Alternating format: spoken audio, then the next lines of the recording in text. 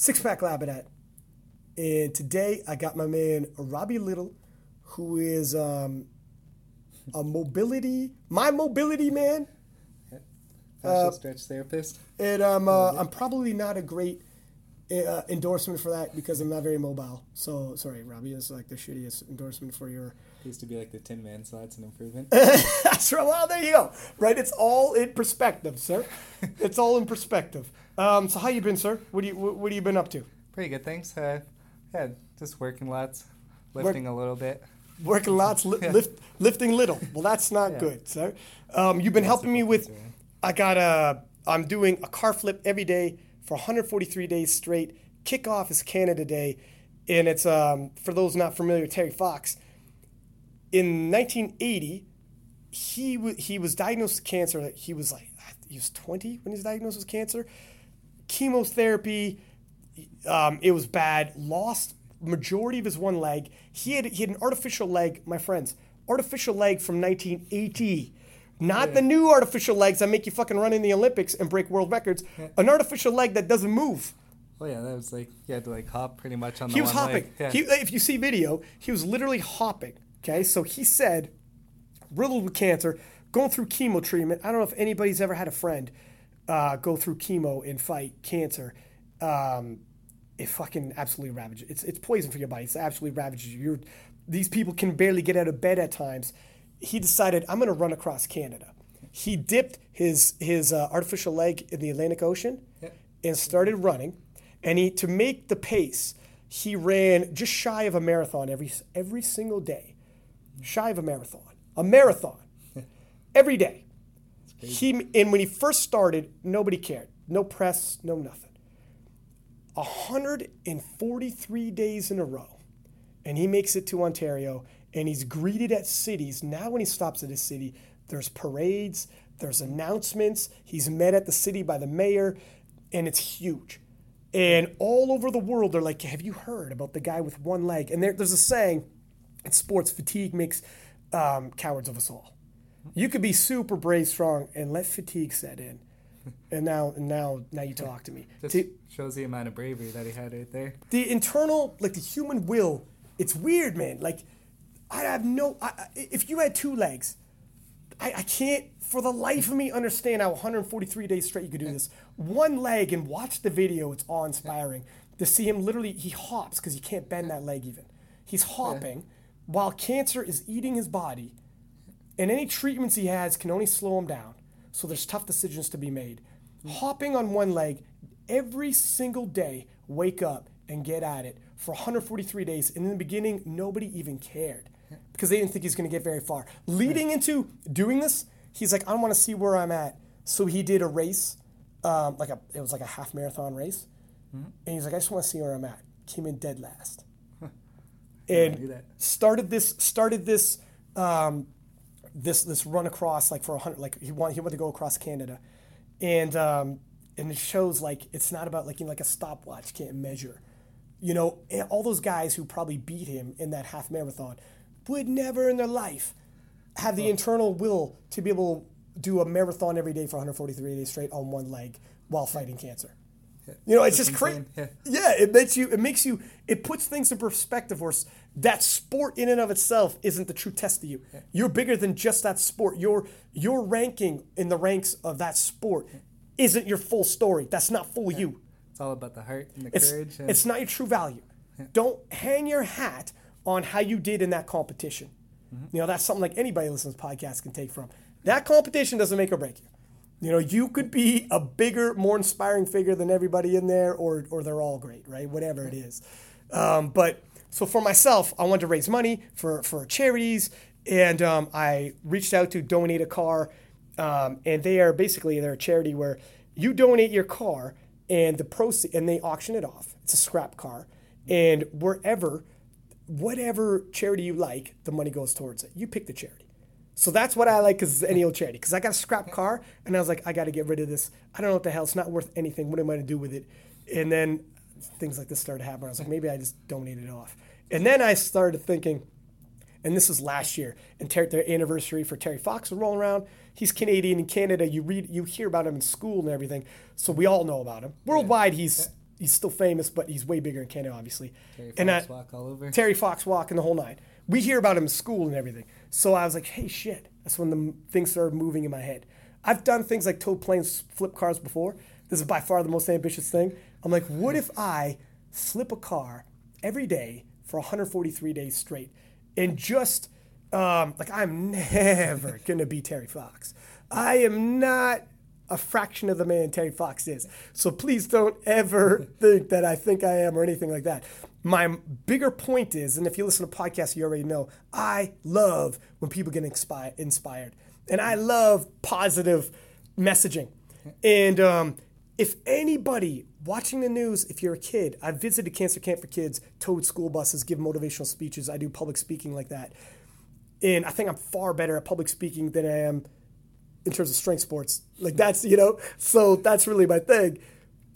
It's when you do stuff like this and you can inspire people, anybody who feels lost and you're battling something that's scary, flips on the news or reading it online is like, holy shit, there's a guy flipping a car 143 days straight every day.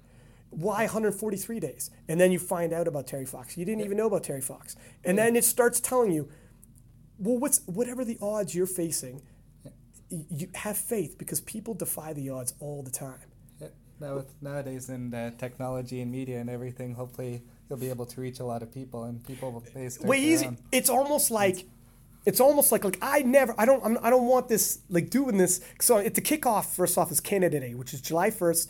The biggest city in Canada is Toronto, and it's Canada Day, and I'm working with the city of Toronto to kick it off. The very first day I Flip the Car is going to be there at their event. 20,000 people live, national news coverage, no pressure. I'm having a little anxiety, but okay, if I'm real about it. But the biggest thing is it's not like I don't want anyone thinking that like 143 is I'm picking it because I want to be compared to Terry Fox. For God's sake, please don't do that. What it is it helps. It's the reminder that people can do things that you wouldn't think. People can upset the odds. People and anybody, because this is 1980, and a lot of people, different generations, stories stop being told like they should, or even worldwide. Oh, yeah. You might not know about him. Yeah. You throw that down and say, this is inspired by this man. Not only do you hear about me flipping a car for 143 days straight and gut check yourself about what you might be able to do, you hear about Terry Fox now. Yeah, so some people might think, what can I do for these people? And now, well, not only that, so not only do people hopefully donate towards charities and start helping out, but the Terry Fox's marathon was called the Marathon of Hope. And if you're battling anything, whatever it is, not everybody's got a plane in their life, like when I was pulling planes for charity or flipping cars, but everybody's got a plane in their life. Do you understand what I'm saying? Yeah. Not literally, but figuratively. You got something that's big, something that's daunting, and you're afraid. Mm-hmm. When you see somebody every day hit the pavement and start running a marathon every day, or walk up to a car and flip a car every day, you start drawing inspiration from it. And that also is big. And then attaching it to a name like Terry Fox means if you live on the other side of the world and you didn't know about Terry Fox and you're 22, so this is long before your time, and you had nothing, you didn't know, now you know. And you start drawing inspiration. Even if you're not associated with any of these charities you're not giving, you'll take something from that. So, that's what I've been doing, and that's right around the corner, and I'm just a stitch nervous. You've been helping me prep the car. You're going to help me prep the car after this too. God bless you. I can't tell you how many people have stepped up to help this. Like, honestly, from the car itself, the engine is out, and the glass is out, and the seats are out. So it was 2,800 pounds, and now it's 1,000, 500, 600, whatever. So it's like 1,000 pounds less. It's still heavy. It took a lot of effort. It's heavy. So it's still nervous when you got to do it. But 1,000 pounds, thank God. Yeah, take it off. 1,000 pounds can make all the difference with 143 days in a row. And you don't lift the whole 1,600 every time. Because it's like a tire flip, you take half of it on at a time. Yeah. So that's why it's possible as well. Still somewhat manageable. It makes it a little easier to wrap your head around. But in doing so, the people who supplied the car, gutted the car, Canadian Auto Records, here we do for free. Take this. And they put hours into taking all those things out of the car and doing this for me. Okay. Then the welding shop in Guelph with Brad Kratzer and Mitch Kratzer, hooked it up and put handles on it and put like actually customize it because I need handles here, I need this there, so I can actually flip it, get a hold of it. So because cars, they're smooth at the bottom, and it took a full day. Let me do this all for free. Bring it to a welding shop. The tow truck guy, when we tow, I called a tow to get it from the welding shop to the farm that I'm gonna keep it at for right now. The guy shows up and I'm like, hey man, I mean, this is how much is this gonna run me? And he's looking at the car like, why the fuck are there handles on the side of this thing?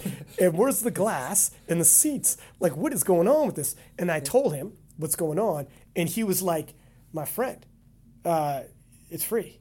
Like, what do you mean? Like, no, it's free. I'll drop it off. And then I told him, I'm telling him, so I'm going to rent. I was asking him, like, so I'm probably going to rent a U-Haul truck in a vehicle dolly to move it from the farm in Guelph to Toronto, which is about 90 minutes away. Mm-hmm. And he's like, I was like, do you think that'll work? Like, would I be able to do that? And he's like, yeah, you don't got to do that. I was like, what do you mean? He's like, no, I'll do that. It's like, that's 90-minute drive. We're going to be there 3 hours and then 90 minutes back. And he's like, yeah, I'm going to do that. Things like this will bring in the best in people. Dude, bring out the best. Sorry. I didn't know this dude from a hole in the wall. I never met him before in my life. I'm like, I can't ask you. This is our long weekend. That's your day off. You had I don't know what you got planned. This is a week before. A week before your long weekend, you're going to cancel everything. No paid, nothing. Tow this vehicle and give me like 5 hours of your day. Drop of a dime like that. And he's like, it's for charity. It's like, you hear words like Terry Fox when you learn about it in school, and you like, guy's like a god to us. People just be like, nah, this is the least I could do. I don't got money. I can't give you money. I don't have a lot of money. But I can give you my time. And it's like, holy shit. And then talking to you, I need help that day. I need help prepping the vehicle. And same thing. You're like, I'm in. Well, yeah. We're good. Especially for a cause like that. So many different charities that the money is going towards. It's whatever charity you like. Yeah, when we put the stickers on the vehicle and you're seeing some of them, like it's everything from Humane Society for Dogs to bullying to cancer research to whatever the hell, shelters for battered kids, women, it's everything. You're like putting those stickers on the vehicle. You almost get you get a little man. You can help a lot of people right now. Makes you realize what's out there too. You see a lot of these big name charities, and there's a lot of smaller charities as well that had no clue. And you don't. And knowing, like, these are some people that are going to be helped. Like it's, yeah, man, it's good. It's positive. Yeah, man, I'm a little inspired by, like, how many people just step up out of nowhere and just be like, I'll raise my hand. I'll help you out. Yeah. You never know. Like, I truly believe people are more likely to help you than hurt you. Oh, yeah, for sure. With our guest coming up, too, she'll definitely be able to inspire some people. Yeah. Are you trying to segue us, sir? Yeah. Hey, don't you ever step on my toes and take my job like that ever again. Don't you ever fucking get cocky like that again and take my segue, sir. This can be hosted by Robbie. Okay, well, listen. Hey, man. You son of a bitch. Okay? Paul doesn't show up one day and you're like, I got you. All right, okay. Settle it. You going to start plugging sponsors that you have too, man? You got some side deals? You're like, and listen, also, let me say something. Gatorade is such a good product. Can I have a minute to talk about Gatorade? I figured that this is my chance to go from third string now that Randy and Paul are here. That's right. Maybe bump myself up a little. That's right. Now you're already trying to flex some skills on me. Randy and Paul are going to hear this like, Randy's like, I never got a fucking segue. I did that for a year. Paul's been doing it a year. Never got a segue into the guest. That was always 6 packs roll. But before we do, and yes, we will segue into her. Before, real quick, I just want to tell that one story about, you told me before, you showed me a picture. You went to an all-you-can-eat buffet and made a total ass of yourself. Oh yeah, as I usually do. It's nothing new. You very first plate, and you smashed some plates for a little guy. I mean, you're around $190. Yeah. Probably around there, especially that since I've been taking a break from lifting recently. Yeah. Yeah. And what happened on your first plate, sir? Very first plate. So I went to a Chinese food buffet. Then first plate, I pile it up nice and high. Of course. Because you can't pace yourself, God damn it. You have as many places as you want, Robbie. You're like a kid in a candy store. You're like, this first place got to be killer. I find the key thing, especially as a weightlifter, is you want to eat as much as you can at a buffet. You want to get those calories in and all the protein. Before you feel tired. Like Oh, yeah. your body doesn't feel full until 20 minutes. Yeah. So you try. It's like a race. How much food you can get in your fat face before 20 minutes is up. Isn't that right, buddy? Yeah, until your brain figures out how much food you actually have in you. You make me sick, buddy. You make me sick. So you piled up this plate, so it's 3 feet tall, and people are shaking their heads at you. Like, relax, bud. It's a $12 buffet. I'll pay for half if you're trying to get your money's worth. And you're balancing a 3 foot tall plate to your table with your girlfriend who's probably refusing to walk with you. Oh yeah. And what happens, Walked away. She went over to the sushi bar. So I'm sure she sat beside some other family and started eating with them. And as you're negotiating this trip to the table, what happened, Robbie? So I went to go get one of those spare ribs, and I picked the biggest rib there. Yeah. And as you probably know, the ribs, as they get bigger, they're a lot more curved. So I tried to pile this thing on, and as I... Were you trying to get strategic? Were you pile it on? Were yeah. you trying to strategically? You're like, listen, the guy at the rib station probably saw you coming too. He's like, oh, look at this asshole. What's this guy doing? He's got 3 feet of mashed potatoes, and he's coming over to my station. And you're like, give me the most curved rib you got, because I got to balance this on my mashed potatoes. Yeah. And he's like, son, just come back. You're like, hey.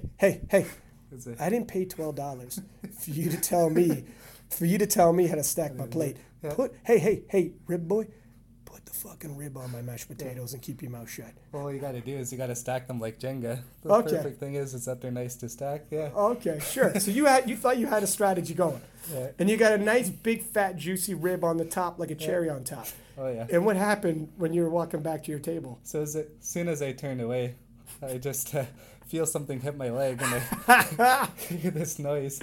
And something hitting the floor. And the rib guy's probably laughing his ass off. And here's the thing. He showed me a picture, and the thing didn't just hit your leg, though, bro. That you're somewhat minute. That shit hit your chest, rolled, and this must have been one saucy rib, because it looked like, what kind of sauce? It was brown, too. It was not a good viewing. It hit your chest around nipple level, rolled down your whole damn shirt, smoked your leg, like splatter all the way down your damn leg. You haven't had a single bite, and you're going to go up for 4 more plates, and you look like you got in a food fight. Like you wore this, the juiciest, most saucy rib, and you were like, and you said, you were like, yeah, fuck it.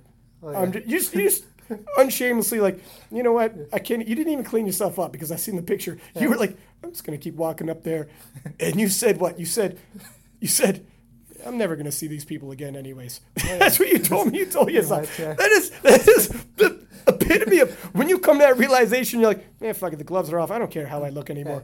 I figured I didn't have like a reputation upkeep at all. I was like, okay, this is me anyways. What? You're like, look, my girlfriend's already at a different table.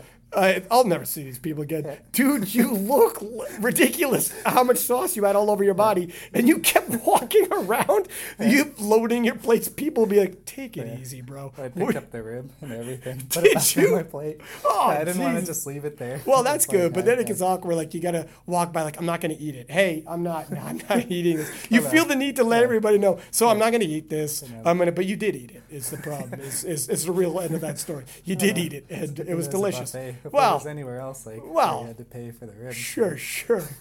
Maybe we would have scraped off the dust. Yeah, sure. Yeah, well, that's true.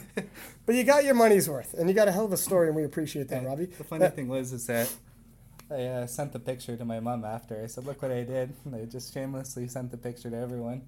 And my mom was actually scared, because it looked like something like maybe I got attacked by something. She thought it was blood. Like, dude, look.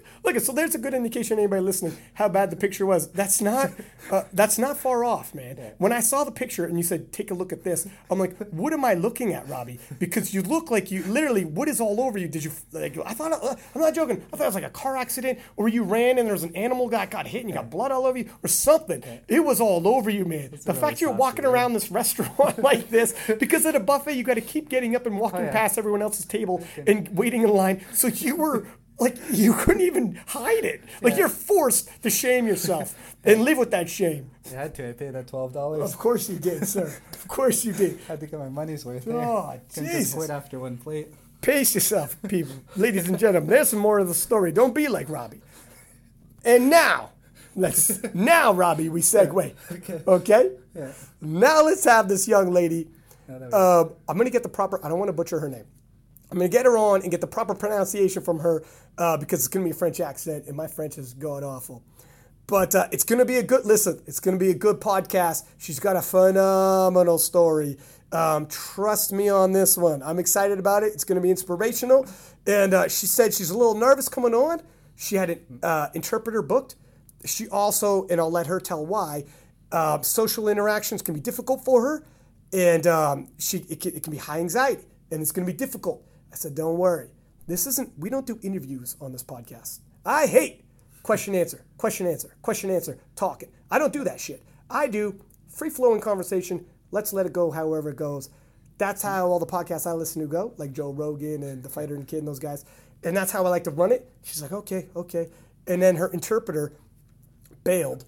And she's like, oh, God. And I'm like, don't worry. I got you. We're good. It's not my first rodeo. I'll guide you. We'll be all right. And so she's coming on, and I'm excited for it, and I'm glad she's hanging in there, and she's going to do this because her story is a good one. You know, it's a good one. So with no further ado, let's give her a ring. So we have Priscilla Bavois. Is that right? Yeah. Sort of? Close? See, I was just saying, I'm an IPF World Championship commentator, and names are tough for me. But, you know, in Canada, we have, like, Quebec is all French. They speak French in Quebec. Yeah, in Quebec. And we do, I took French immersion in school, but I had to drop out of it. That's how bad I was. So it's tough. I was a French immersion dropout. It was tough. But you were saying, to say the names, you speak from the nose? Yes. Bavois. Yeah. And Robbie was telling me before we came on, Canadian French in Quebec and French from France is different. Yes, it's not the same accent. And they have words we don't have in French. They are, I don't know the name. Yeah. They have French and English together. Yeah. A lot of places do that. That's like with English. Like on the IPF media team, most of them are from England or Scotland. And when I'm coming from North America and I use like words that we use like slang, they don't know what the hell I'm talking about. The same in Canadian with Quebec. Yeah. They have some words I don't understand. Yeah. That's what and Robbie was so if you're from Canada and you think you know French and you go to France, people look at you like, what? Qu'est-ce que they're like qu'est-ce que fuck? They have a huge accent, a big accent. Yeah, we don't understand, and they speak very, very fast. Yeah. So you live in Paris? Yes, I live in Paris. Have you been in Paris your whole life? Yes. So I've never been to Paris, and You have to come. yeah, everybody You says have to visit. it's like one of the most beautiful cities in the world, right? I don't know if it's the most beautiful city. I prefer London, but Really? but it's a great city. Yeah, because I think it's like always in the top 5 in the world. Like Yeah. the romanticized view of Paris. I've never been to France. I've been to different places in Europe. Been to Belarus. Been to Minsk, Belarus. Never been to France though in my life. It's not the same Belarus and Yeah, it's a whole nother ball game. In France, do people speaking like if I didn't speak French, would I be okay? Sorry? If I didn't speak French and I went to France, would I be okay? So. French people don't speak English, are very bad English, so Really? And how are they with people who speak English? Like are they they are happy to try to speak English. they won't try to speak English? Yeah, they will try to speak English with you. Okay, cool. As long as maybe if I just bring somebody who can speak French, I'll be all right. Because there are some people even in Quebec, because Canada, the English side of Canada was colonized by England, and then obviously Quebec by France, and they have in the English side of Canada, we identify as Canadians, and we don't really identify with England and the Queen. We don't really care. That's old. But in Quebec, they still identify as French and have like French flags, Quebec flags, and so it's a little different. So if you speak English and go into certain parts where they only speak French, there could be problems.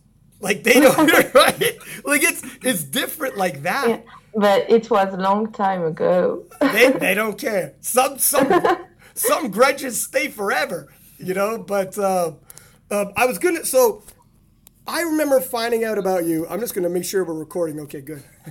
Make sure we're actually recording this conversation. Over again. Yeah, that's right. I remember before you had competed, I think your coach was it your coach who took a picture with us? Yes, Panayotis Paranidis. Okay. Paranidis. Even me, it's difficult to pronounce. So I'm glad you He's said Greek. Oh, He lives in France, but he's from Greek. Okay. His family. I thought so. I didn't think his name looked French, but I was like, man, my French must be really bad. No, it's not French. So I remember him telling me, because we did a podcast going into the World Championships, and we were talking about who to watch out for, and he pulled me aside before anybody started lifting and said, you guys didn't mention some of these Europeans, and you're going to be surprised. And I was like, okay, we'll see, you know? And he's like, trust me. He's like, I listen to I listen to podcasts. I love it. But you guys didn't really show a lot of love to some of these Europeans, and you'll be shocked. And it was, so watching your weight class, 63 kilo women, when you hit the platform and broke that squat world record, I was like, oh, Yeah. oh, wow, okay. I did see that coming. And immediately I seen the France on your chest, and I was like, this is one of those girls. And did you, and then obviously for anyone listening, after that squat world record, you got a bronze medal overall, and it was Carla Guerra, Sam Calhoun, and yourself on the podium. And that's like, I mean, that's the top of the world. That's 63 kilos, one of the best weight classes in the world. Did you know going into the World Championships, were you hoping to be up there with those girls?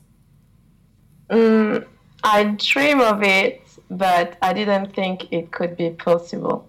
Really?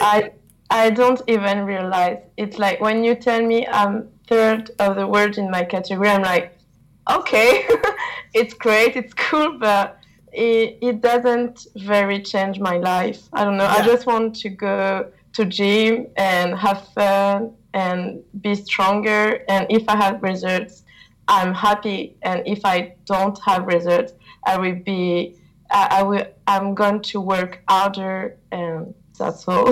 Yeah. So I don't realize, I think. I don't know. When I say that, everybody tells me a lot of people want to be like you, want to be at your place. And me, I'm like, why? I don't understand. They have to work, and that's all. Yeah. It might even help so you don't feel pressure. If you like, because some people put a lot of pressure on themselves. I put pressure on myself to be better than myself, but not to be better than someone else. So I have pressure for myself. I want to go gym and be strong, but for myself, not to beat someone or beat other girls. Yeah. And that's, so I read books about like sports psychology, right? And they said the best way to take out anxiety and performance anxiety is focus on things that you can control. If you can't control it, don't worry about it, because you can't do anything about it. Yes, I'm agree. Yeah. I'm very, very agree, because I did a mistake at Europeans, and I didn't was myself. I was like, I have to beat other girls. And I'm not like this in my life, but it was my first championship, my international championship. So I say maybe I have to switch my mind, and it doesn't work. Yeah. And at first, I was in my,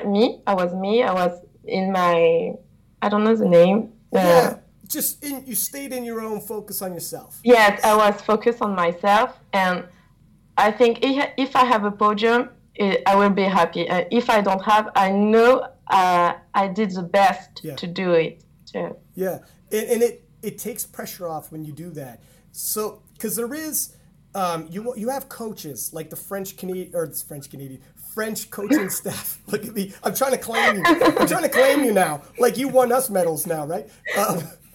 But so the coaches, they can watch the other people and they can see, okay, they squatted this, they benched that, we need to deadlift this, and they can move you up the ranks.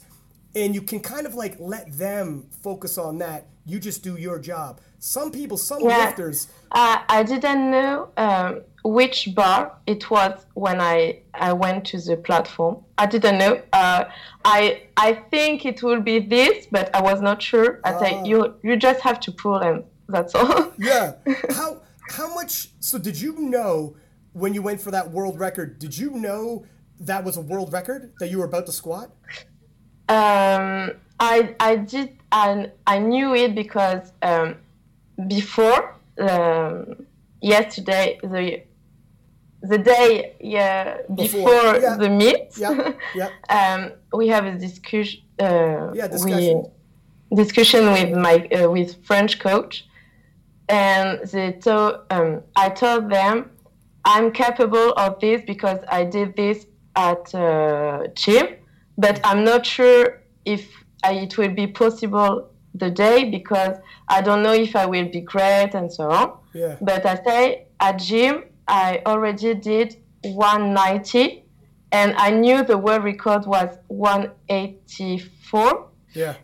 But I knew Carola Garra could have the world record on squat. So I say maybe I will have it. Maybe not, I don't know. Yeah. And when I see I was the last one to pass, and if I pass it, Carola Garra already did his third attempt. Yeah. So I knew if I pass, I would have the world record, but I didn't know it was 188. Yeah, so you're on the bar. You were like, don't tell me, I'll just go out there. But when you saw all the girls were done, you're like, oh shit.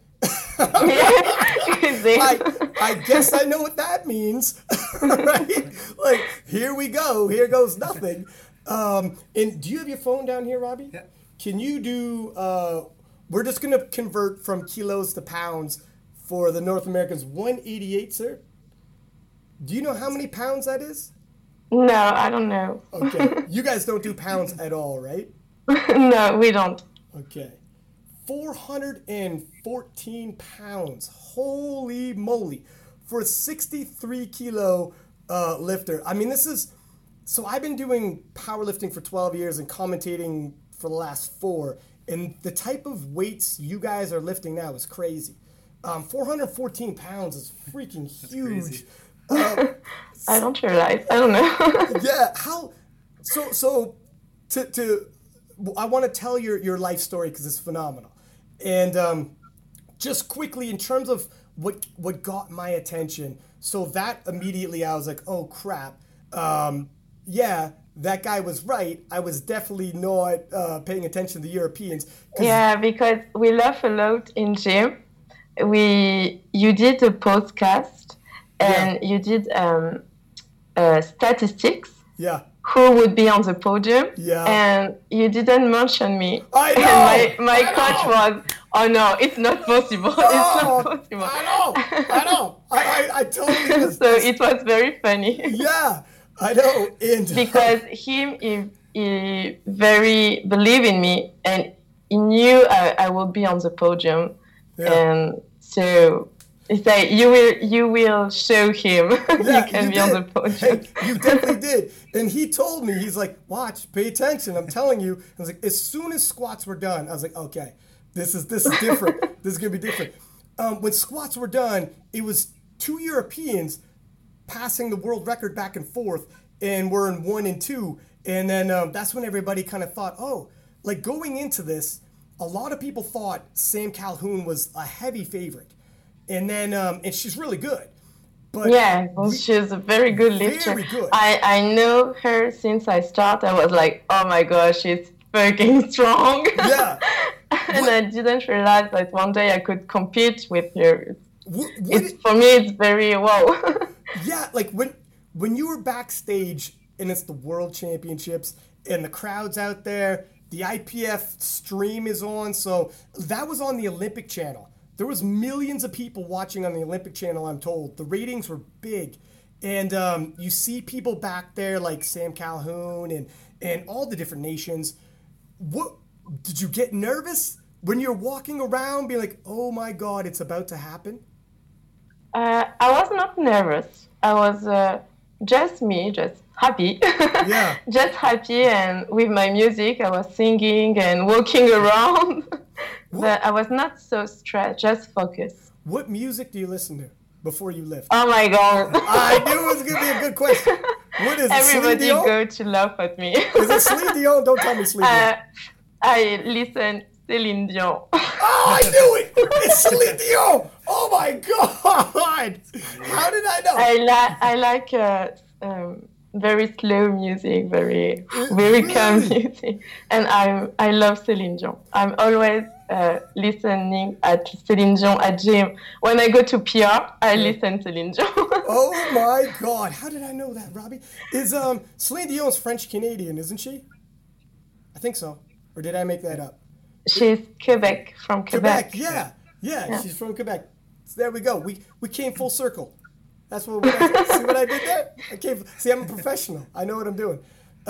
So does Celine Dion in between? Because I know when I lift sometimes, I get a little excited before the big ones, like not the opener, but for a third attempt, stuff like that. But in between my attempts, I gotta stay calm, or else you too much energy and you get tired. Is that why? I try. I'm always calm. I don't get excited, even if it's my last pull. I go to shout out, like screaming, just before the platform. Yeah. But I'm calm. If I get very excited, I will be very tired after. Yeah. No, because a lot of people don't realize. So especially when they're new to powerlifting, when they watch, they see people shouting and get amped up as they come on the platform. And that's all they see. And they think that's how you have to be. But if you try to keep that up for 3 all the hours, time, you are too tired. Way too tired. And I see it when I go backstage, like Kimberly Walford. She comes on the platform like screaming and looks angry. You see her backstage in the warm-up room, she's calm.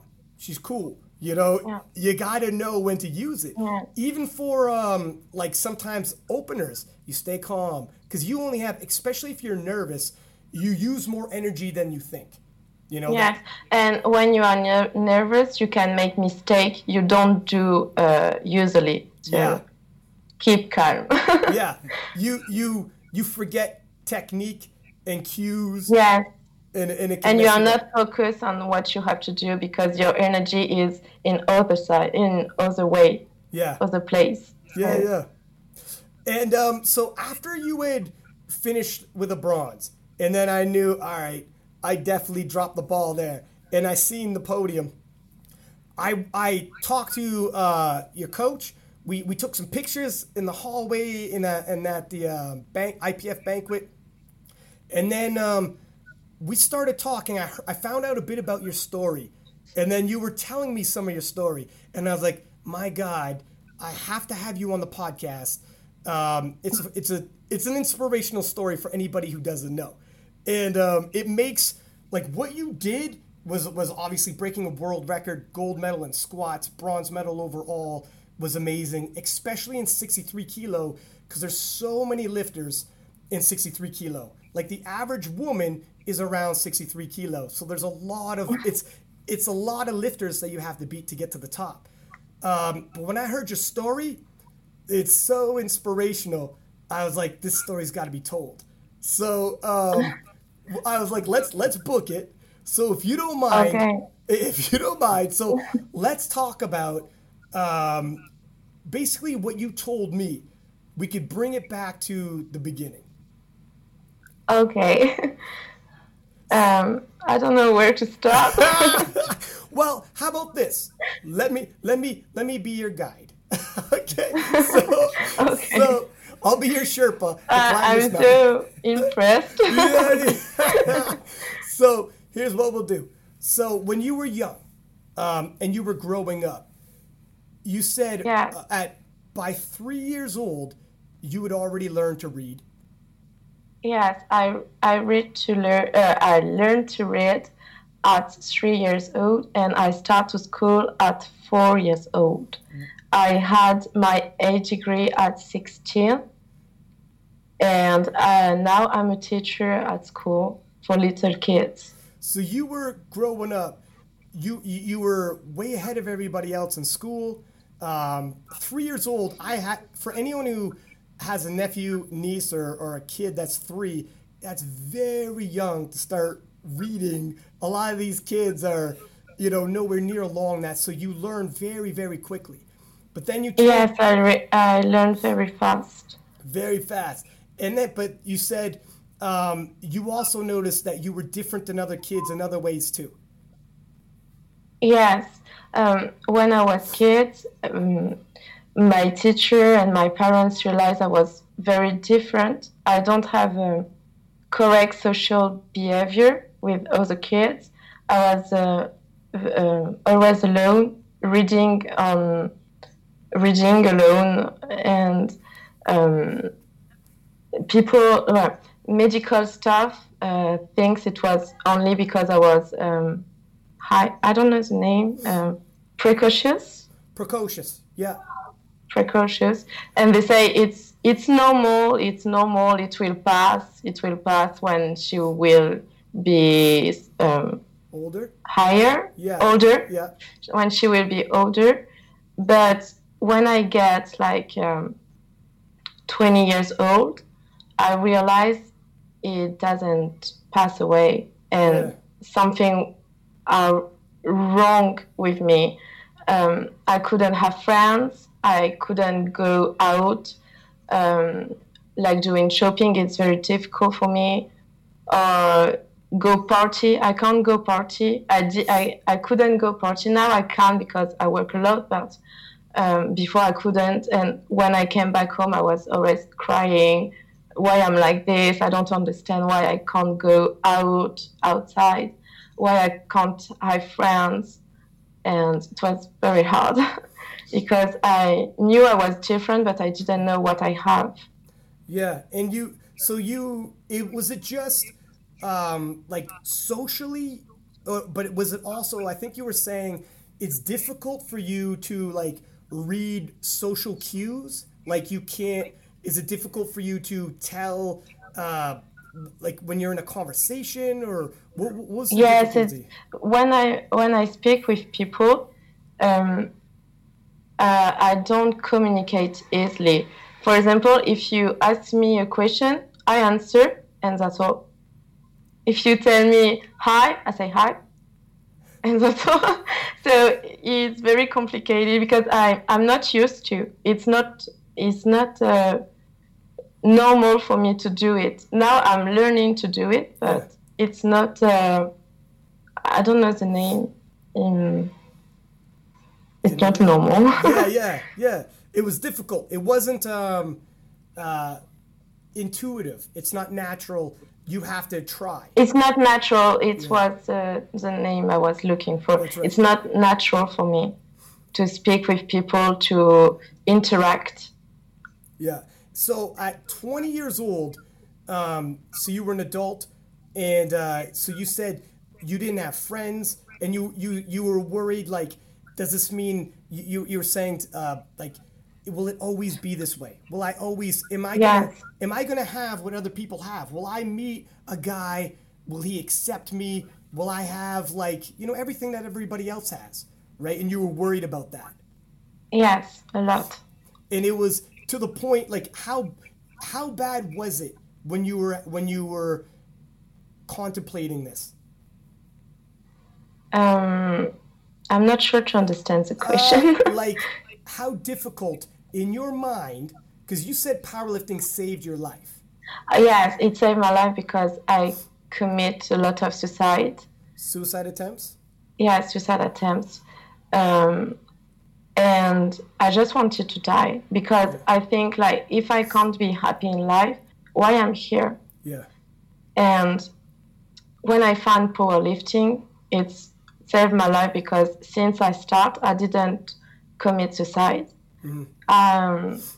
And I just want to live because I'm happy, because I'm good on this, and it permits me to have friends. And your family, when you were younger, did they understand or did they know what was going on? Yes, they knew there was something wrong. I met a lot of medical staff when I was young, psychiatrics and so on, and they say, no, it's okay. Because in France, people don't know about autism. They think medical staff think autism like people don't speak, they can't speak, they don't read, they can't work, but there are different autisms. Yeah.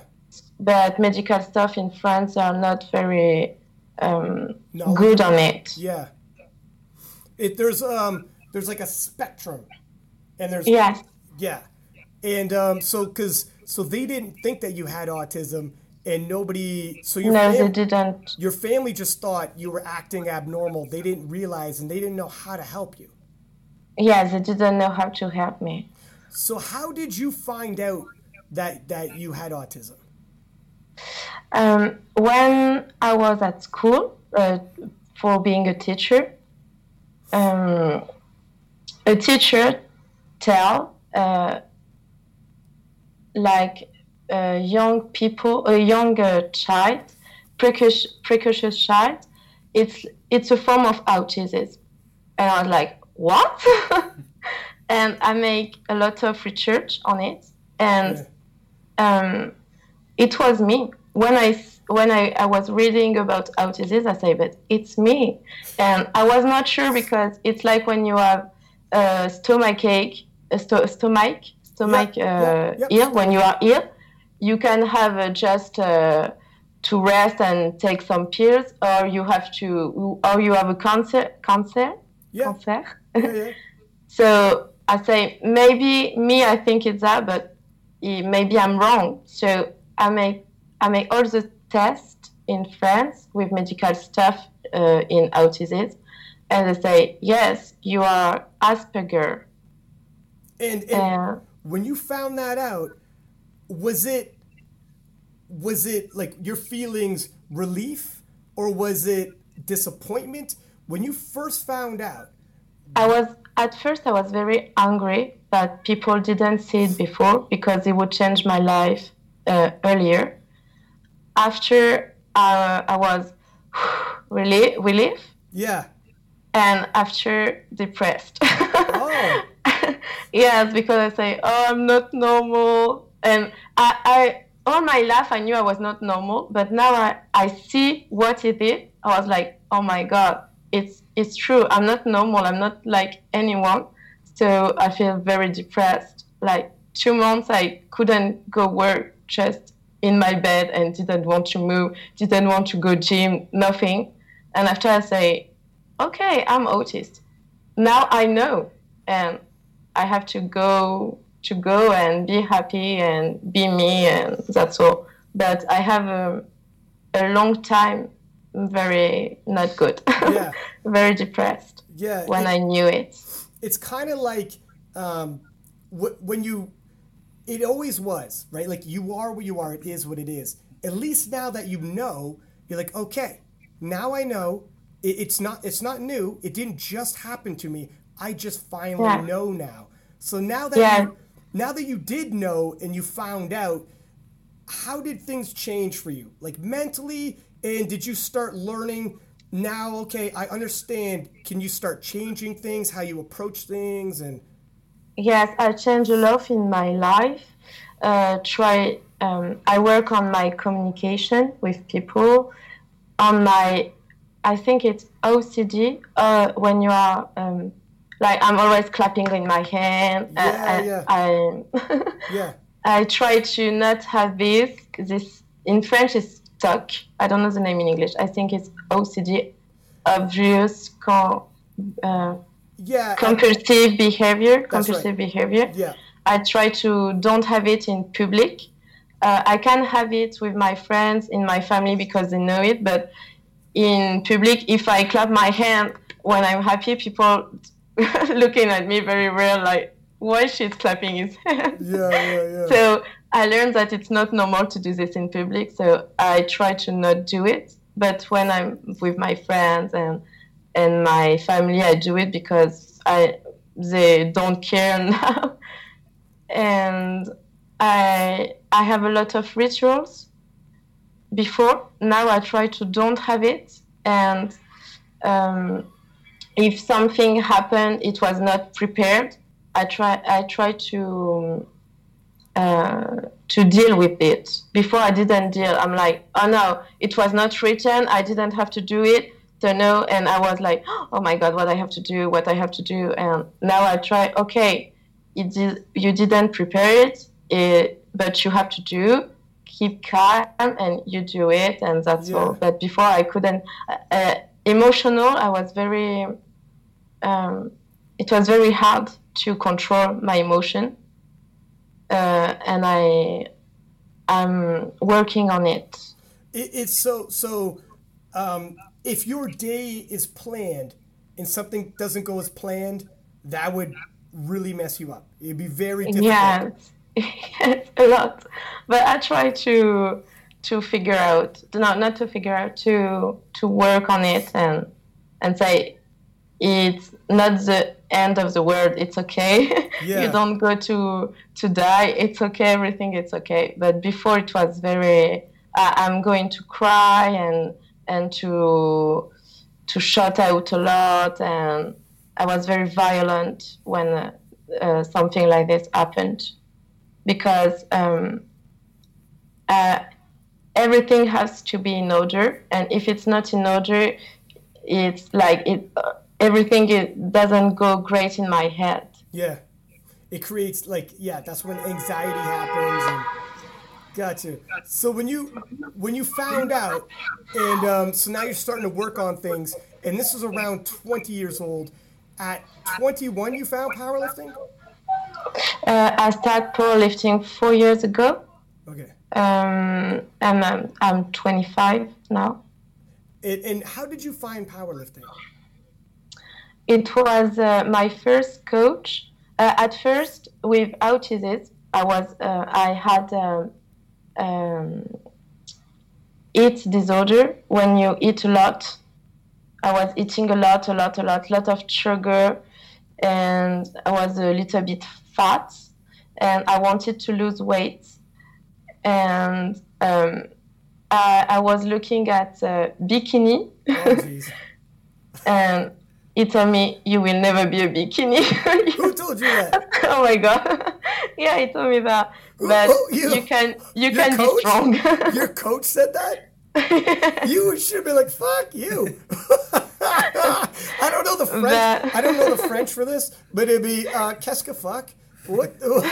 Challenge accepted. Yeah, it's because my morphology is not skinny. I'm not skinny, my morphology. So told me you can't be a bikini. But it told me that you can be strong, and there is competition that does exist. Powerlifting, I didn't know before, because first I came at gym. I did 90 kilos on squats, but it was on parallel. It was not at the depth. And I did 100 at deadlift. And so it told me you can do competition. I say, why not? And was he showing you how to do the lifts properly, and also like writing your program for you for training? Yes. Okay. He coached me during 2 or 3 years, and after I changed.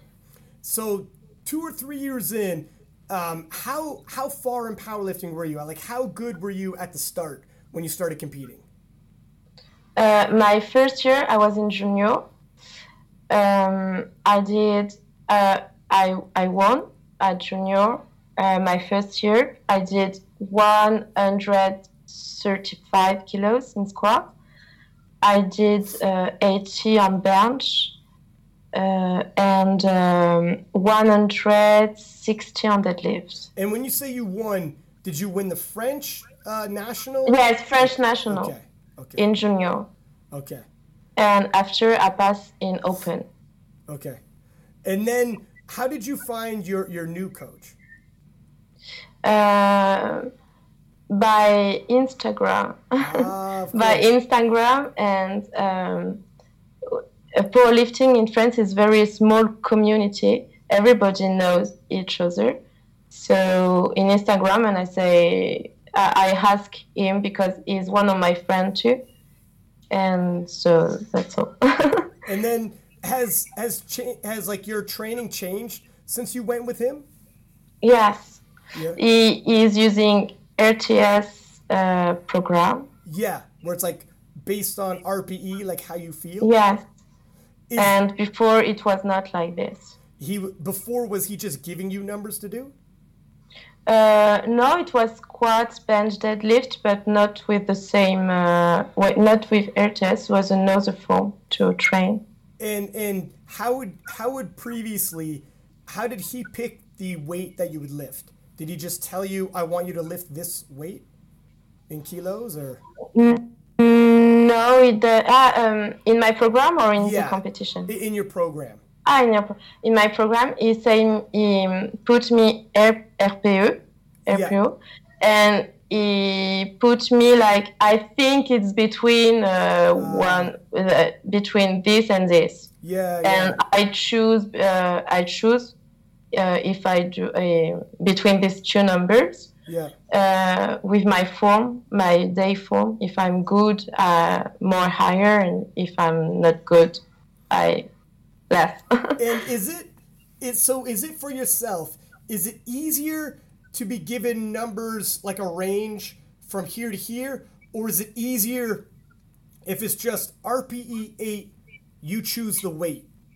No, it's easier when I have numbers. The range? For me.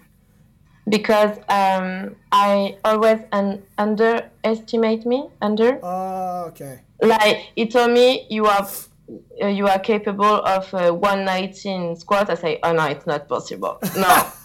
And if he doesn't put me you have to squat between 118 and 190, I wouldn't do it alone. I wouldn't do it if it was not written.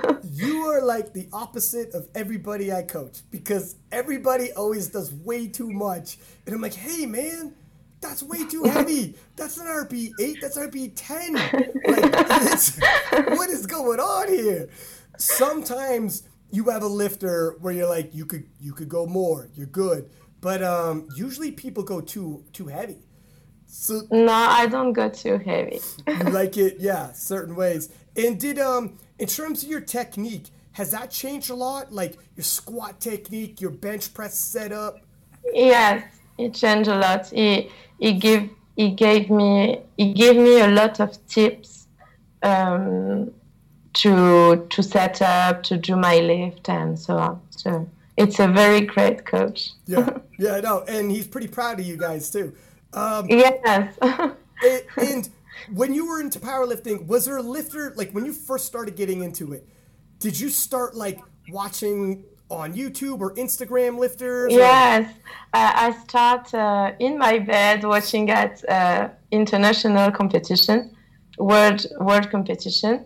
I saw Maria Hatch. I don't know the name.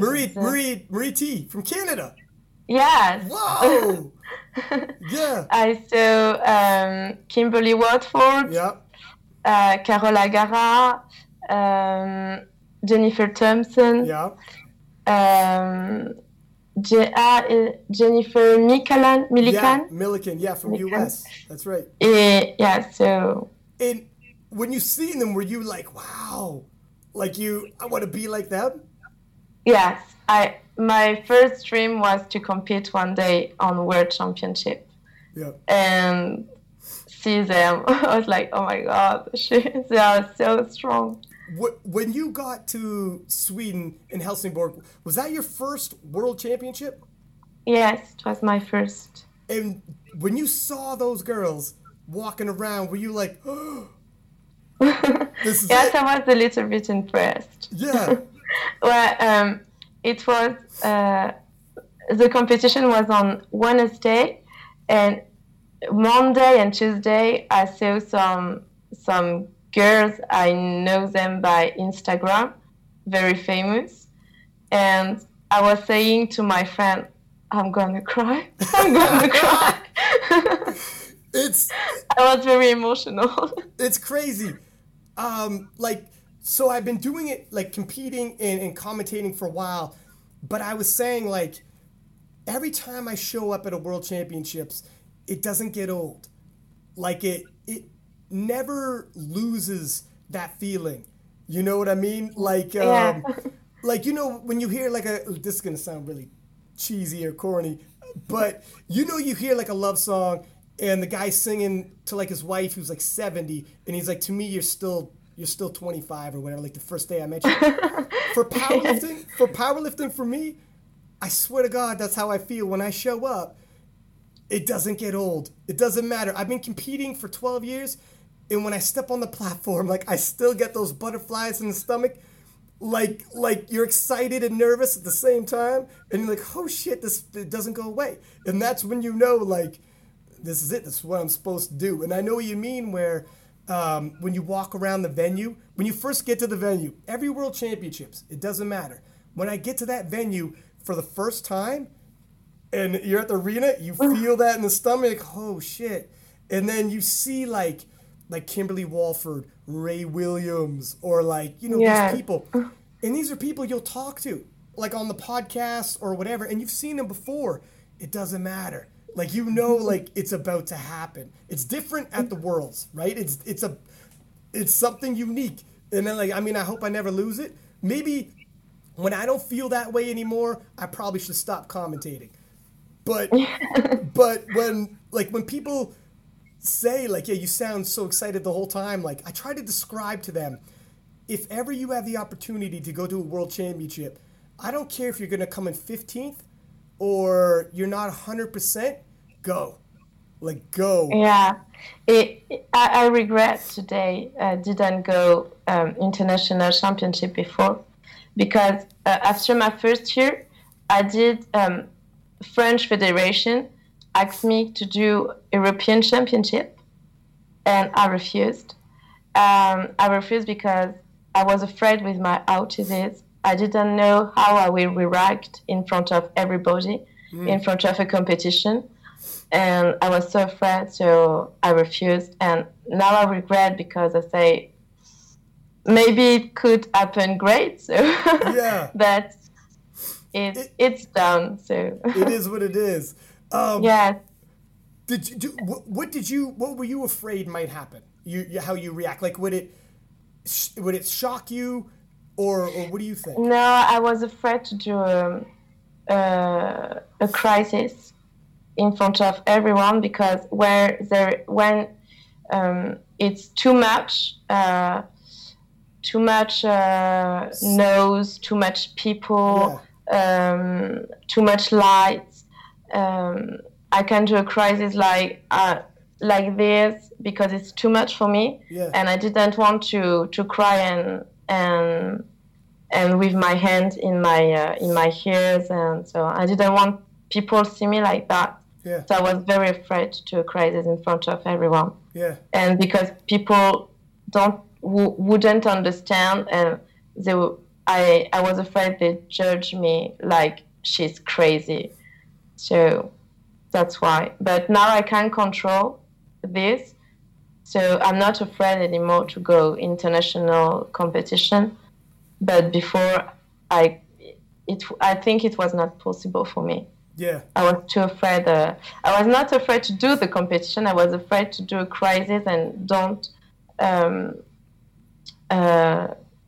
can't go with my autism. It's so when you say crisis, you mean anxiety attack? It's like anxiety you feel, and is that what it is? Like the feeling of anxiety?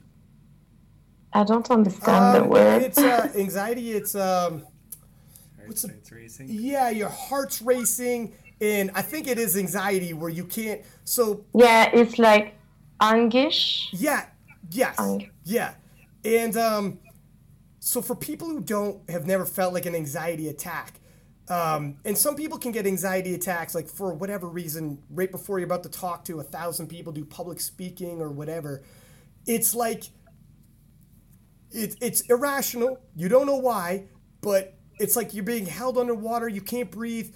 You can't make it stop, and it's very, very scary, and it's out of control, and it's you can't regain yourself, and you can't calm it Yeah. down, and it's difficult. It's a loss of control, basically. Yeah, because when I have too much stimuli Yeah. in, around of me, I can do a crisis and I have to control it because it's too much for my brain. My Yeah. brain can't have too much information at the same time or it doesn't work anymore. Yeah. Like when there is too much stimuli around me, it's my brain doesn't work. It's like it is off. Yeah. It's off, and I'm like, okay. I can't speak. I don't hear you. Yeah, I don't oh. see anything.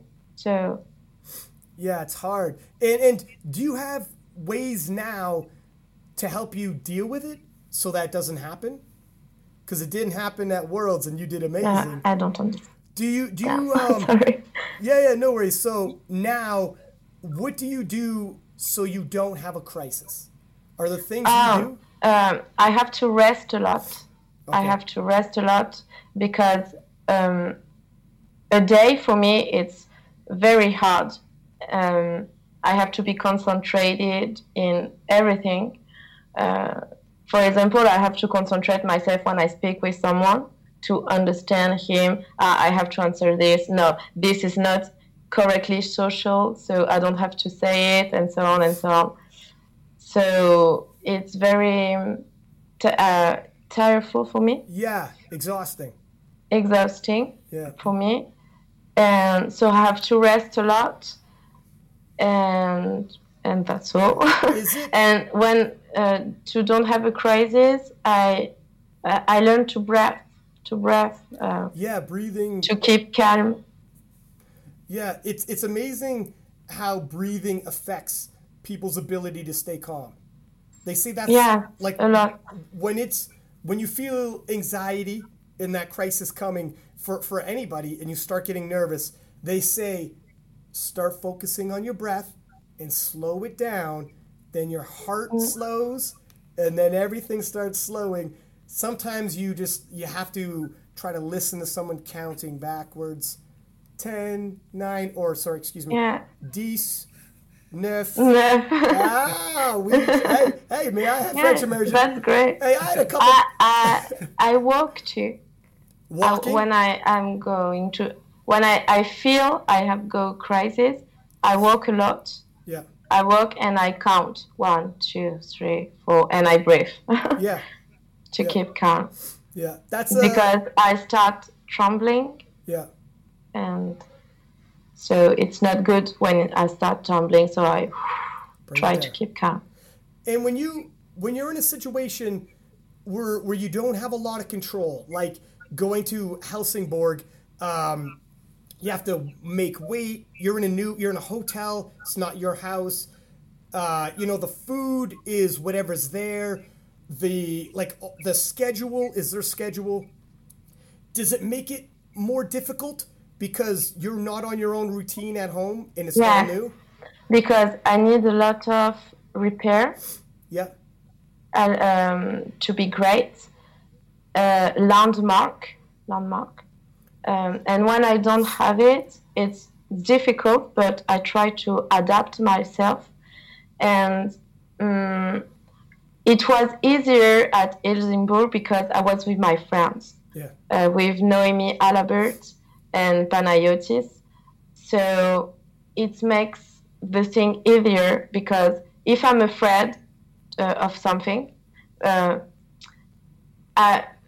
example, I wanted a photo with you, but I was afraid because I say what I have to do, what I have to say.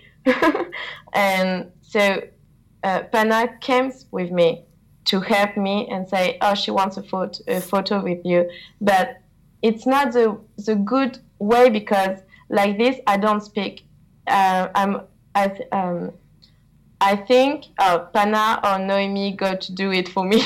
Yeah. But it's great and not great. It's great because I'm not in my landmark. I'm not in my country, donc I'm not in my house, donc it's more difficult for me. But when I'm in France, I try to do it without anybody. But when I'm abroad, I say, well, they are here, so if I'm not good, they will do it for me. Yeah. Because I don't go to speak to people easily. For example, if I'm in a supermarket and I'm looking for something, I prefer looking for the things like 1 hour to speak with the people who work there and tell them where is it, because I don't go to speak to them and say I don't know them, I don't speak. But I try to change my mind. Yeah, you take yourself outside of where you're comfortable and force yourself. Yeah, and that's where that's like for a lot of people though. If you just only do things that you're comfortable with, you never grow as a person, right? Yes. Growth comes outside of where you're comfortable as many times as possible, and then you start realizing it's not that bad. It was okay. It was all right. Yes. You know? It was okay. But what it's comfortable for the people is not comfortable for me. Yeah, like, it's say hard. hello to someone. Everybody say it's easy to say hello. For me, it's not easy to say hello. Yeah. And I have a problem with my eyes. I don't look on the eyes, people. It's very difficult for me. I'm always looking down or this way, but not in front. And I'm trying to, when someone speaks to me, to look at them, but it's very, very difficult for me. Yeah. And so when we were talking, and you were going to come on the podcast, yeah, you were saying it could be tough. I hope I'm shy. I hope I don't come off weird. But you're not coming off shy or weird at all. Like, this is a good podcast. You're like very easily talking and everything. Yeah, it's great. Yeah. But But before this morning I say, oh no, I don't go to do it. I will annulate. I will tell him I can't, and I say no, I have to do it. I have to. You were going to have a friend help in case for translation, because you said he couldn't come, and that's and you still did it. You're still here anyways, because if you have a friend, no matter what, it's easier. Yes. It will be easier because he would speak. And I wouldn't speak. Oh, I would speak in French, so it's easier for me to speak because it's my language. And you would have. But look, I'm with my hands all the time. Man, I'm doing the same thing. I'm also doing the same thing. Don't worry about that. And also, if you had a friend who was translating, he's like a barrier or buffer anyways. Like, he could fill in blanks, but without him, and it's just you, it's different. But you came in anyways, and like, I'm glad you did, because if you didn't and you only spoke French and he spoke all the English, people wouldn't be able to hear your story directly from you like you are now. And I think anyone who listens to this podcast, all your friends and family, when they listen to it, will be like, oh damn, you did it. You speak very well. Like, you speak very, very well. I'm glad your friend didn't show up. They got a chance. It's funny how you were saying when you were younger, you were more worried about it. Like, as you get a little older, it's getting easier, like to a lesser extent. But I think for everybody, the older you get, it's easier to not worry as much what other people think sometimes. It's obviously way different for yourself. You know, it's like, wait, but sometimes I remember when I was younger, when I was like early 20s, I would walk into a room and I'm trying to be a certain way so I seem cool and people like me. And I wonder, do these people like me? Am I cool right now? Do I seem cool right now? You know, like I was thinking that. I was like, all my interactions with somebody, you know how you were like, you analyze in a conversation, instead of me paying attention to what the person's saying and just talking, I would be wondering, am I coming across like cool? Am I coming across a certain way? And as I get older, I don't worry about that. And I'm more just paying attention. And if they think it's cool, if they like me, cool. And if they don't, I that's understand okay. what you say. Yeah. Because before, I didn't want to be cool. I just wanted to have friends before. Yeah. But I didn't know how to have friends. I didn't understand why you can get with how you can get friends with someone. But I was thinking, if I don't have friends, it's because I'm not a good person. It was I'm like, if nobody loves me, if nobody wants to be with me, I'm a bad person. And I realized I'm not a bad person. I think I'm a good person. I try to be a good person, but I was thinking if I don't have friends, it's because I'm a bad person. And I didn't understand why I could be a bad person. So yeah, you know what? So this is, whenever somebody tells me, if ever someone says they don't like somebody else, and I ask them why, if the reasons they give me is they don't like it because they think that person's annoying because they do certain things, I tell them the only reason why you would ever think that you don't like somebody is if they're doing something malicious. They're doing something to try to harm you. That's different. But you have to have patience. If it's not that, then have patience with the person, right? It's not like, if they're not being malicious, if they're not trying to hurt you, you got to have more patience. That's on you, not the other person. That's what I always try to tell people is like, show patience when you're talking to people. Show patience because you don't know. You don't know what's going on in the whole picture. Since you've done all this and you've like won these like broken world records, won bronze medals at the world championships, and everything you've overcome, you know, it's almost like what I explain to people. If you go into a situation and you're not scared, there's no bravery. If you go into a situation and you're scared and you do it anyways, no matter how you feel, you say, I'm going to do it anyways for everyone watching. And then you do what you do, that's bravery and that's courage and that's inspiration. There's no courage, no bravery without being scared. Now that everyone's seen everything you did and everything you've overcome, have you gotten people who, like messages and like encouragement from people who've seen this and be like, because you did what you did, you know, Yes, I had a lot of message. Yeah. And what does it feel like when you get that? I don't realize. Yeah? I don't know why, but I don't realize. I'm like, thank you. I don't know. I don't know how to answer them. I just say, thank you very much. I'm happy that you watch me. Yeah. Yeah. How does it make you feel in terms of your feelings when you read that? Do you get feelings about it?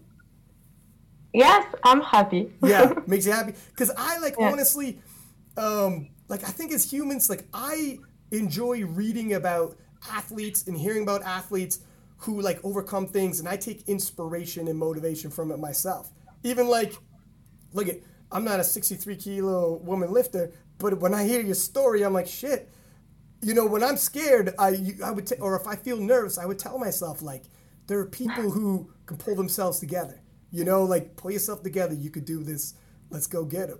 You know, it's part of being human. You know, we take inspiration from people like that. You know, when you hear these stories. But that's why it was as soon as I found out and you were telling me your story, I'm like, oh my gosh, you know, This is big. This is big. I think I don't realize. I don't know what to say when you tell me that. I'm like, okay, Yeah, thank you. It's I know because you just feel like you, and you're like, oh, what's the big deal? That's just you might not even realize. I know it's a weird thing when it comes to that. Do you do stuff like because you're a teacher with kids? Yeah. Do you speak to people about your experiences, or is that something maybe in the future that you would think about? Where there might be other girls and guys, teenagers in high school, went through what I went through. I feel if you showed up and you told your story about all your experiences in high school, suicide, depression, this will never happen for me, and then coming around, breaking world records, and having people all over the world watch you on the Olympic channel and all this, have you ever thought, like, if not now, in the future, about doing that, reaching out and talking to some kids who might be in the same position as you? I don't know. Yeah, baby. Yeah, baby. You think about it, because even if you didn't go talk to them, which would be difficult, doing stuff like podcasts like this help.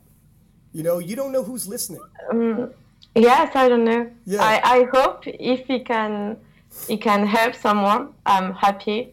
But at first I did it for me because I was fed up to harm me and say, and I was fed up that people think I was weird. Yeah. I just wanted to be myself. I say, I can exist. I have the.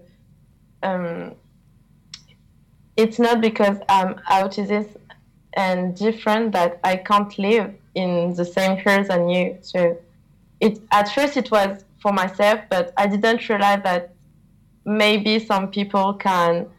I don't know the name. Inspired. Yes, I didn't think that. Yeah, for sure. I think you'll be surprised. I know what you mean, though. When you're going through it, you're just trying to go through it. This is your life, day to day. You're just trying to do the best you can, and you're just worried about yourself. I just want to be the better myself, the better way of myself. And when you put yourself in a situation that everyone's watching, like the IPF World Championships, that's when you put yourself out there, that's when people draw inspiration. If you just stay in your comfort zone, no one will ever know. But when you put yourself in that situation and all those people watching, that's when people find out and these stories come out. Like when I heard your story, I'm like, this story's got to be told. I love a good story. These podcasts. Thank you. Yeah, I do. These podcasts, I have people on that will talk about powerlifting, like how to squat properly or how to make a program to make you stronger. But and that's good. I like those podcasts. But I love a good story. Like when I hear somebody's a lifter who's got a phenomenal background story, gotta have you on. Gotta tell people, because people gotta hear it. People draw inspiration from other people, for sure. What is next for you when you look ahead? Is because you probably have the European Championships, nationals. Is your goal to come back? I think Minsk, Belarus is the World Championships. Is that the goal for you? Yes, I just want to be better than I did in this World Championship. I hope I will do better, but I don't have goals because I think I will see the D-Day. I just have to work hard on gym, and we will see the D-Day. If I have a podium, I will be happy. If I'm not, I will work harder, and that's all. Yeah. So you don't put like I want to squat this number, like no, never do that, because does that set you up that if you don't hit that number, even if it's a good day, because you didn't hit that number, you won't see it like a good day? Yes, I think if I have goals, I have to do that. Yeah. It's a lot of pressure, and if you don't do it, but you do a great job, but you don't do the goals, you won't be happy. You will be so. Yes, I did great, but I didn't do what I want, and you don't appreciate what you have. So it's why I don't want to have goals like this. I just want to be better. I just want to do the better I can. Yeah. The D-Day, and that's all. And if I can have a middle, I will be happy. And if I don't have, I will do better next time. It's funny. I think a lot of lifters get like romantically attached to numbers, where they say like whatever number they've been telling themselves they want to squat. The whole preparation. I'm not attached at anything. Yeah. That's like when I add my medals, I put it on my suitcase. Yeah. And I gave it to my father. He's more happy to have it than me. Is that with you in general? Like, do you not get attached to items in general? No, I don't get attached to materials. Yeah. That's And it's funny because, for example, when someone at gym asks me, "Hey, you did a competition. How it was?" I say, "It was great." You go. Yeah, did I? It was great. And if you don't ask me, what did you do? I don't go to speak about it. Is that because you're like you feel shy about it, or is that because you just are like, it's not a big deal? I think it's not a big deal. Really? Wow, that's humble. There's a deeper meaning of I don't know if it's the correct way to think, but it's the way I am. So it's not a bad way. It's not a bad so for you, like things like because I'm not like things like fashion and stuff like that. You're like whatever. I don't care about stuff like that. See, you know what? I am the same way, but I also think the older you get, you don't care as much about shit like that either. But I know what you mean, where it's probably good to like not get too attached to items. I don't know if it's good, but it's the way I am, and I don't want to change. And I'm afraid because I saw a lot of people when they become in sport, when they have medals and so on, they heard like they think they are king of the world, and it's not because I broke a world record as the hairs stop rounding. So it's okay. I make a world record, and what? It's okay. Next time someone can get it. So things change quick. Yeah, you stay. Yes. You're still you. Right? Yes. Yes. I don't want to be another people because I win this or I win this. No, I just want to be me, and that's all. Yeah, it's good because also if you put too much on breaking world records and that's part of your identity, someone else takes the record or you don't do as well, all of a sudden you're setting yourself up to be like, oh, who am I now? Am I not as good now? Yeah. No, you're still you. You're still a good person. It doesn't change you. And I think when you are too confident, it's not good. You have to be confident in yourself, but too much, it's not good because I think in this World Championship, people were sure to win. They were so confident they underestimate their concurrent, and they are disappointed. Yeah. So you have to be confident, but not. I think it's not good to have too much confidence. You got to stay hungry and be aware, because people, I noticed, because I've seen so much powerlifting live right there. People surprise you all the time. You don't got to, you don't got to tell me. I didn't see you coming. right. I learned the hard way. You don't got to tell me, for sure. Well, listen, we had you on for an hour, 10 minutes. Man, this flew by. This was easy conversation. I'm glad you came on. Yeah. I'd love to have you back again in the future, around whatever the next competitions are. But before we let you go, two things. If somebody wants to follow you on social media, how do they find you? Lia Powerlift in Instagram. On Instagram? Yes. And is there anybody you'd like to thank while we have you on here? To what? Anybody that you would like to say thank you to? Like your coaches? Thank you. All my friends, my parents, my family, Yeah. and my coach. There you go. Well, listen, thank you very much for coming on. It's an amazing story, and we'll keep in touch. Thank you. Bye. Bye. That was good. Dude, it was Oh, it's still running. So we still running. No, that I mean, so I was telling you when you were coming over, you're like, who we interviewing? And I was like, I told you her background story and said, like, this really is. I mean it when I say I like having people on talk about programming, talk about aspects of squatting, deadlift, how to improve, because it's good. It's good for improvement, and I get it. Talk about like the technical aspects, but we do like 1 to 2 to 3 shows a week sometimes. Mm-hmm. And there's only so many times I want to hear about how to set up on a fucking squat. You understand? You know what I'm saying? Yeah. Or really, you do triples. Yeah. Okay. And how often do you do your triples? Oh, 3 times a week you squat triple. Okay. Or whatever, right? Yeah. This definitely seems a little bit different. Like, this is talking about a different kind of challenge. Like, whole nother, it makes you reevaluate, doesn't it? Those internal battles that she had. And it makes you think, because like I said, I had no idea at the time. I had no idea how good she was, and her coach was telling me, like, man, you didn't even mention her name when you talk about what's going to be on the podium, and I just didn't know. So people creep up on you like that. B, like I remember being in the hallway and her coach saying, hey, can she get a picture with you? And yeah, sure. But I didn't realize, like, you don't know with the internal battles, even with social situations, anything. Yeah. Like you really don't.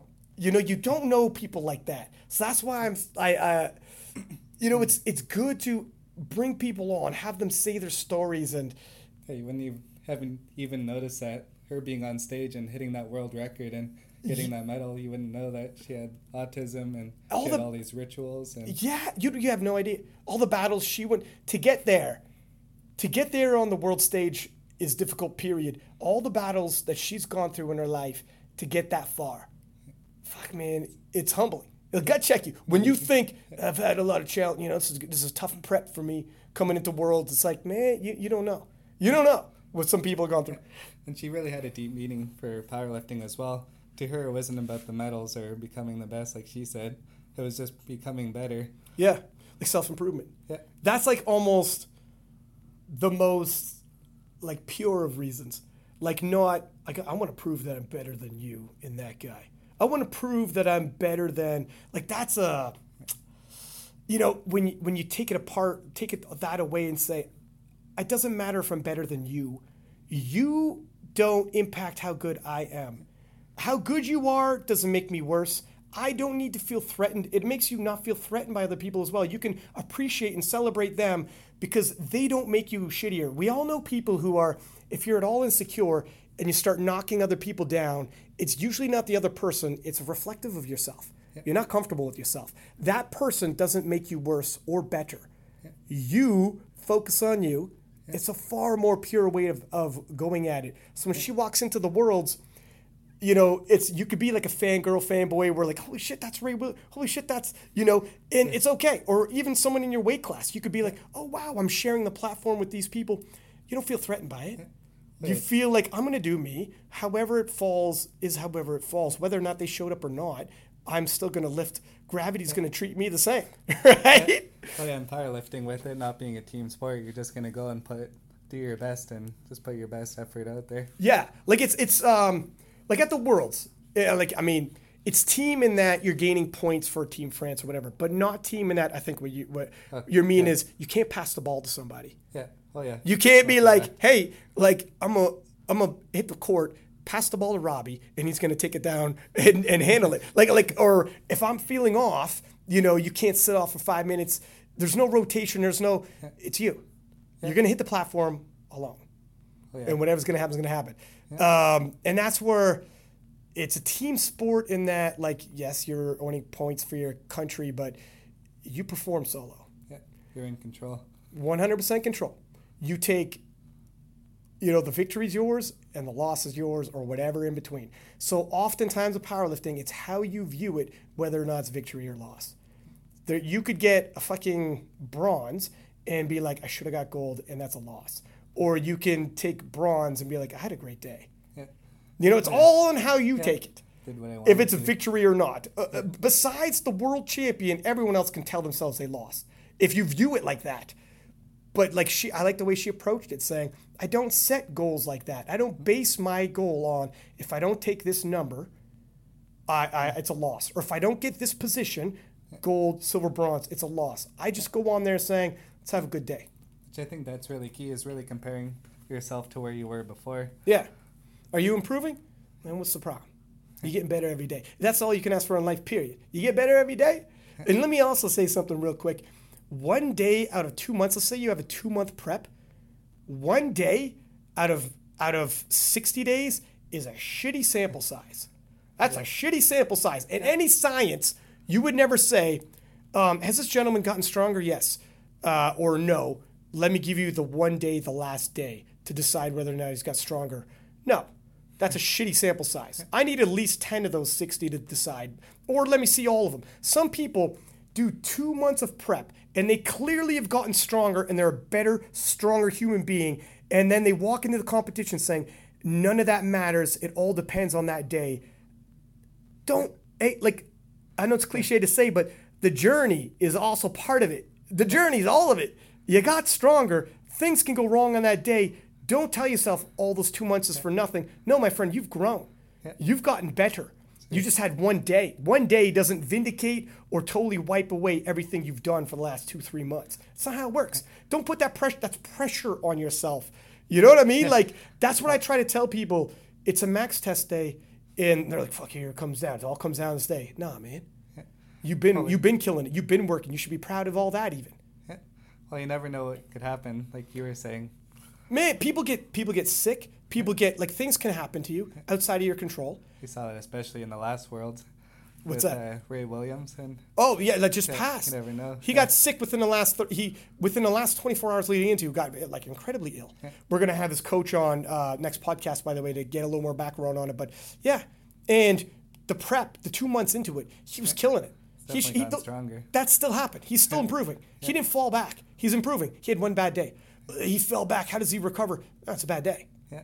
He didn't fall back 3 years worth of progress. No, I mean he's ahead. He's stronger than he's ever been. He had a shitty day. Yeah. That's going to happen. A lot of times, I mean it when it comes to sports psychology. We had Steffi Cohen on here before, and she talked about seeing a sports psychologist. Mark McQueen on here, he talked about seeing a sports psychologist. Your approach to things is very important. Yeah. Your mental prep on it is almost as important as physical prep, because when you go to, there is a difference. It fucking kills me. When people talk about, what does it matter if you did this in a local competition or the world championship? Gravity's gravity, weight is weight. What's the difference? A world record should be able to be, people from different federations just recognize records, whether it's at a local meet or a world championship, and they don't see the difference. There's a huge fucking difference. Okay? Fly to the other side of the world when it's a bunch of people from all over the world converging into one spot. It's on a stream that is being watched all over the world, and it's showtime, international judging, the whole nine. Deal with it. Don't tell me it's not the same. It's fucking different. Like she was saying too, the atmosphere and everything, the lights Bro, and the noise. Hey, my friend, every time I go there, I still feel it. Yeah. If you don't feel it, you don't, man. It kills me when people. What's the difference? If you did it at a local meet or you did it at the world level, it's different, man. If you say that, it's because you ain't never been there. And how many times at world championships we've seen people do different numbers at lower level competitions? It's not the same when they get to the worlds. Why is that? There's so many variables. It's not just the judging strict, but feel what it's like when the pressure is on like that. Feel what it's like when you're out of your element, no one in the country speaking the same language. Go to places outside of your comfort zone where you can't even buy distilled water because it's written in Russian or Belarusian, and you're like, what the hell am I looking at? And it's just a whole nother, feel what it feels like. Do 4 or 5 different time zone changes by the time you get there, and everything's messed up, and you're like, I don't feel right. Just try all that shit, man. Try it, and then tell me what's the difference between doing it at a world stage and doing a local meet. It should all count the same. Even for your meals and everything, People have their routines and, like she said, their rituals. And for her, it's way tougher. Yeah. But for everybody, it's like less difficult, but it still is. Yes, it will fuck you up when you get somewhere and you're like, you recognize when you're out of your routine or not. You recognize when you're like, I feel a little out of sorts. I don't feel comfortable. I'm in a hotel. No one speaks English around me, and there's a communication barrier. I'm not eating the same. Everything's different. My sleeping's off, and I'm nervous. And there's people in my hotel. I just shared a room or shared an elevator with 6 people, and they're all speaking different languages. And holy shit, there walked Brett Gibbs. Holy shit, I saw Jezza in the lobby, and now you're like, whoa, I'm feeling a little nervous. And then you get to the arena, and there's the whole IPF media team. And if you haven't seen it in real life, the amount of cameras, they're a for real TV crew, the amount of cameras they have on you, it is daunting. It's not just one camera or 2 camera angles they cut between, like most streams.